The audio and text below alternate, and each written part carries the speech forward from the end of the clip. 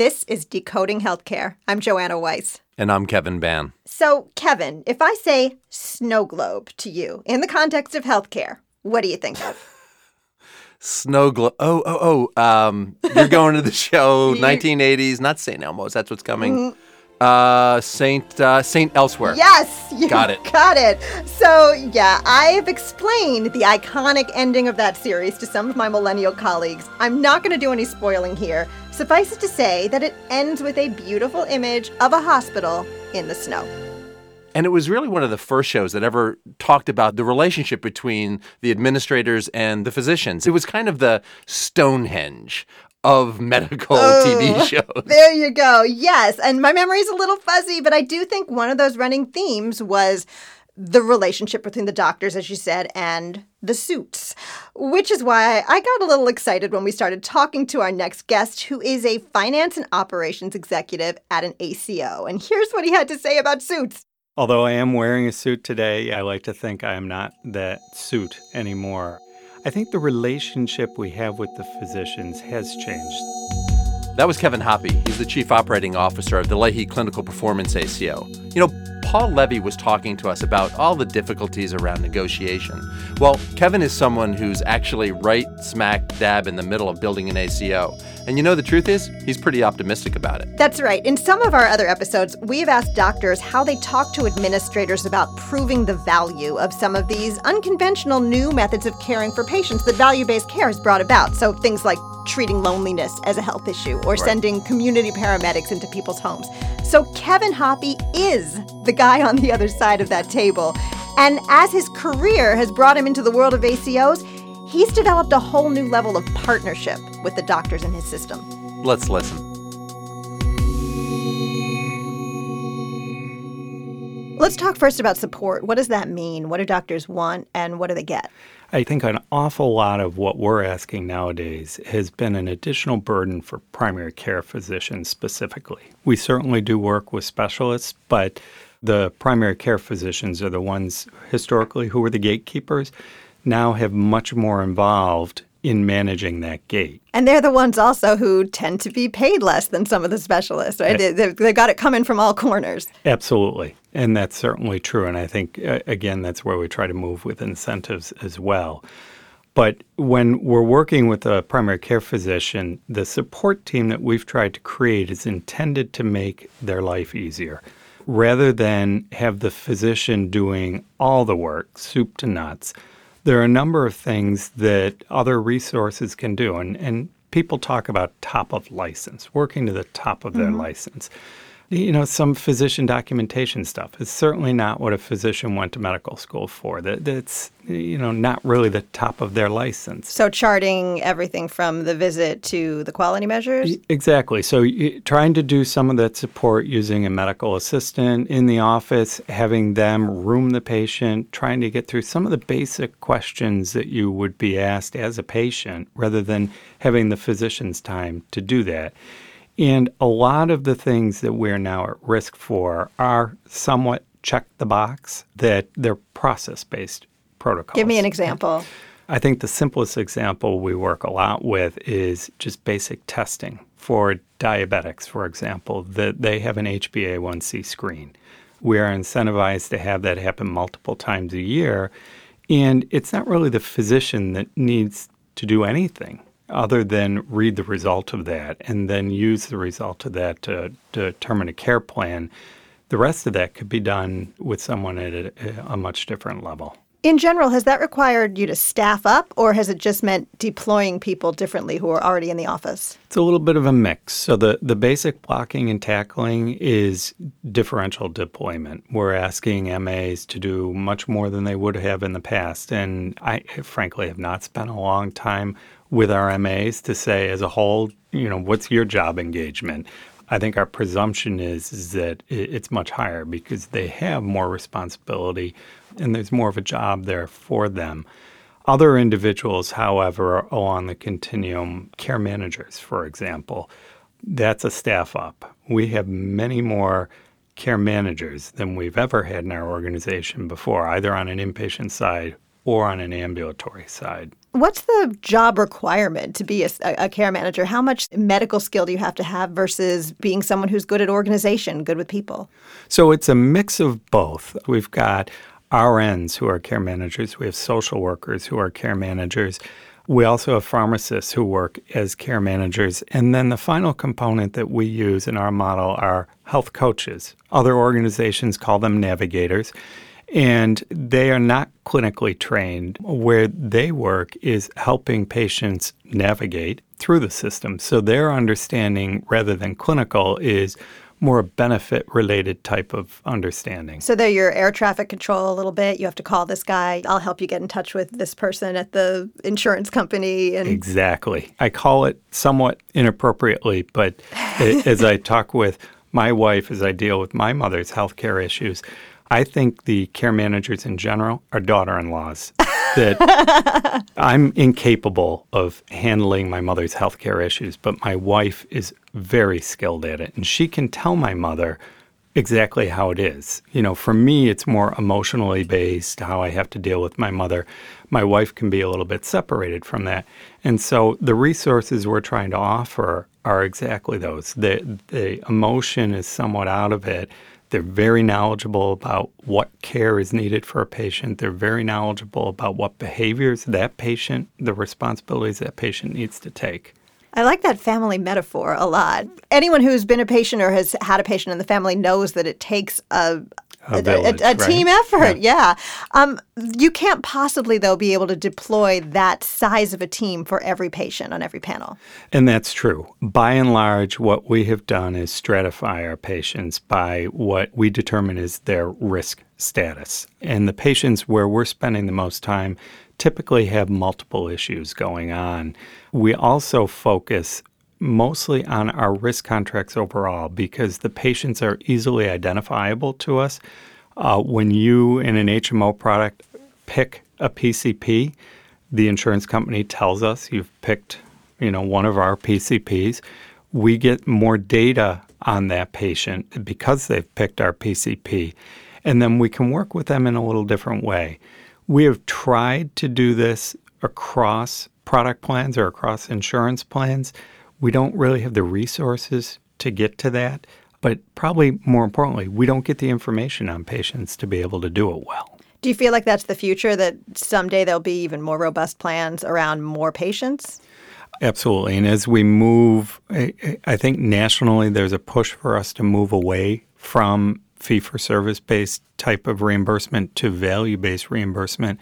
I think we're getting our feet wet right now, and that is how it's going to continue to transition. So let's talk about that reimbursement. We've talked about doctors having some of that work wicked away from them, which I'm sure is a great incentive, but then that other big incentive is always salary. So how are you finding that doctors are handling this shift in reimbursement and this shift in incentives? Our focus initially has been in primary care, again, trying to reward them for the gatekeeper work that we're asking of them, essentially recognizing we're asking more of them. So they get a little more of the share of the savings? They do get a little more of a share of the savings. And within our network, we have both employed and private affiliated physicians. So historically, the employed physicians have had productivity, fee-for-service-based incentives for the system as a whole. So if there is more inpatient utilization, the system does better, and those physicians benefit from that. Ooh, but you don't want that anymore in a value-based contract. Exactly. So in the value-based contract, we're trying to recognize if there is a decrease in utilization, yet a surplus in that contract, then they should be getting a share of that. Many of our affiliated physicians have been in these type of contracts for some time, and they've seen the win that they can get out of that. And it's not just financial, I should say. I mean, they do respond to that, but they recognize their work to try to benefit the patient is rewarded, and they should see some reward for that. And they have engaged differently. It was slow to start because they were still brainwashed isn't the right word, but I mean, they still understood. Well, you get way. that cheese every time you push the button. Exactly. So yeah, how have they adjusted? What was that process like? So the beginning of the process really was, well, how do you measure it? And how do you determine that Dr. A did as well as Dr. B. And if you're not going to give them an even share, what behaviors are you rewarding? Are they pushing for yellow cheese or white cheese? And what did you determine? What's the best behavior to reward? So I don't know that we found the best behavior. I think what we've spent most of our time in is trying to make sure that it's behavior that is first and foremost actionable by the physician, where we ask them to do something, they do it, and then a surplus or a reward comes from that. You mentioned before aligned incentives, and you also mentioned inpatient. I mean, there's one of those cases that the naysayers say classic misaligned incentives. In the risk contract, you don't want hospital visits. The hospital still wants visits. How do you square that? So that's our most difficult question. Where our bigger focus has been, quite frankly, is in retaining the patients within our system. And that's beneficial for our patients, not only in it reduces overall cost, it also is a coordination of care for them. I referenced electronic medical records before. The data, the information that we're getting from the patients in our systems is tremendously valuable for our physicians to be able to make decisions and work off of. I'm curious, we've talked about bringing doctors on board. How has it been bringing hospital executives on board? That is the biggest challenge. Is that the hardest group to work with? I would say absolutely. So, we have been able to reward our physicians. We've been able to tell them that value, which, quite frankly, the biggest expense in the equation tends to be hospitals, inpatient admissions. Right. And we have told our physicians, value can be derived by lowering that expense. And lowering that expense means no more volume in your hospital, to take it to the extreme. So it has been very concerning for our hospital executives trying to figure out what to do. Get the defibrillator out for some of those guys. Exactly. And I think where we've tried to position it, we talked about managing leakage for one, so that we want to make sure as much of our population can be cared for at our facilities. But that may not be the end-all, be-all. And I think some of the other things that we need to figure out is, are there different ways that we can use our services to treat the patients? You mean using the hospital not just for inpatient stays, but for other services? Exactly. And trying to disrupt the business that we've had. Can you imagine what a disrupted hospital system might someday look like? Are we talking about competing with the MRI service down the street and doing more MRIs in the hospital? Is it that kind of service? I think these are things we struggle with every day is, what is that business down the road? Might it be these big four-wall hospitals, or might it be much more distributed care? Might it be the little pop-up shops that are all over the place? And then the hospital building becomes high-end apartments. Yeah. I mean, that might be it. I guess the question will be, what will happen to all the Walmarts that we have now if they don't get into the online business to compete with Amazon as much? I think we're going to have that same type of struggle. I want to take one step back and talk about contracts in general and what the best contracts for financial success in value-based care might be. Some organizations talk about starting with a shared savings program to get experience and starting with upside risk before you get into downside risk. What's been your experience? Most of the organizations that I've worked with, because of this fee-for-service orientation, have been conservative. They have wanted to start with that shared savings. If I can do it and I get a reward from it, that's great. And, I'll work slowly to transition into that. And our experience has been somewhat slow transition. Yeah, the critique of that, obviously, is if people don't have those immediate incentives or that immediate risk, they're never going to actually change. And that's accurate. And I think where we have really struggled, we've talked a little bit about upside incentives directly for physicians. I think the bigger challenge is, how do you apply a downside incentive to the physician? At the end of the day, you or me, what we get paid, we don't want to see you lose 10% at the end of the year and you've got to pay it back to your employer. I think that will be very challenging. Have you started to do that? What's been the best practices so far for, again, circulating that idea? I think personally you need to stage it. I think you need to start with an upside incentive. You need to allow them the time to engage in the measures and not nitpick the measures. And I joke with my friends about physicians in their acceptance of data, they really do go through the Kubler-Ross stages of grief around how they accept data. We go through the bargaining phase, they go through the anger phase, and, eventually they do get to acceptance. If you start with them, and a downside for that, I think you've lost because they need to grieve. They need to say goodbye to fee-for-service and grieve that process before we start to penalize them. You mentioned at the start of the conversation that there have been learnings from this process, wins and losses and things you've done right and things you wish you could have done differently. Let's start with the things that you found you did right. What went really well in this? So engagement, first and foremost. I think having the physicians involved up front, not doing something top-down, has been critically important. It's allowed them to go through some of those stages of grief, and they understand where the measures came from, why they're there. They understand the behaviors that they do that lead to success and the behaviors that they do that don't lead to success. And so the second thing is to offer support along the way.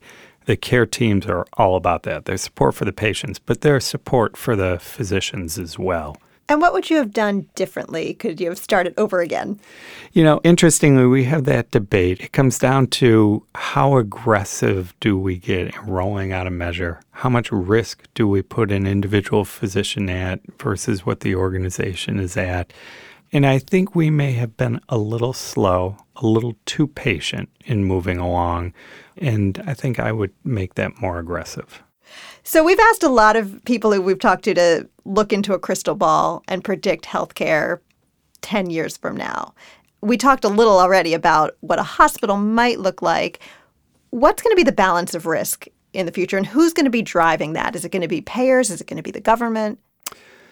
I think it's going to be providers. I think the government clearly has indicated that they're going to push risk onto us, and that, again, I'm a provider-based person. I've been on the provider side for most, but not all of my career.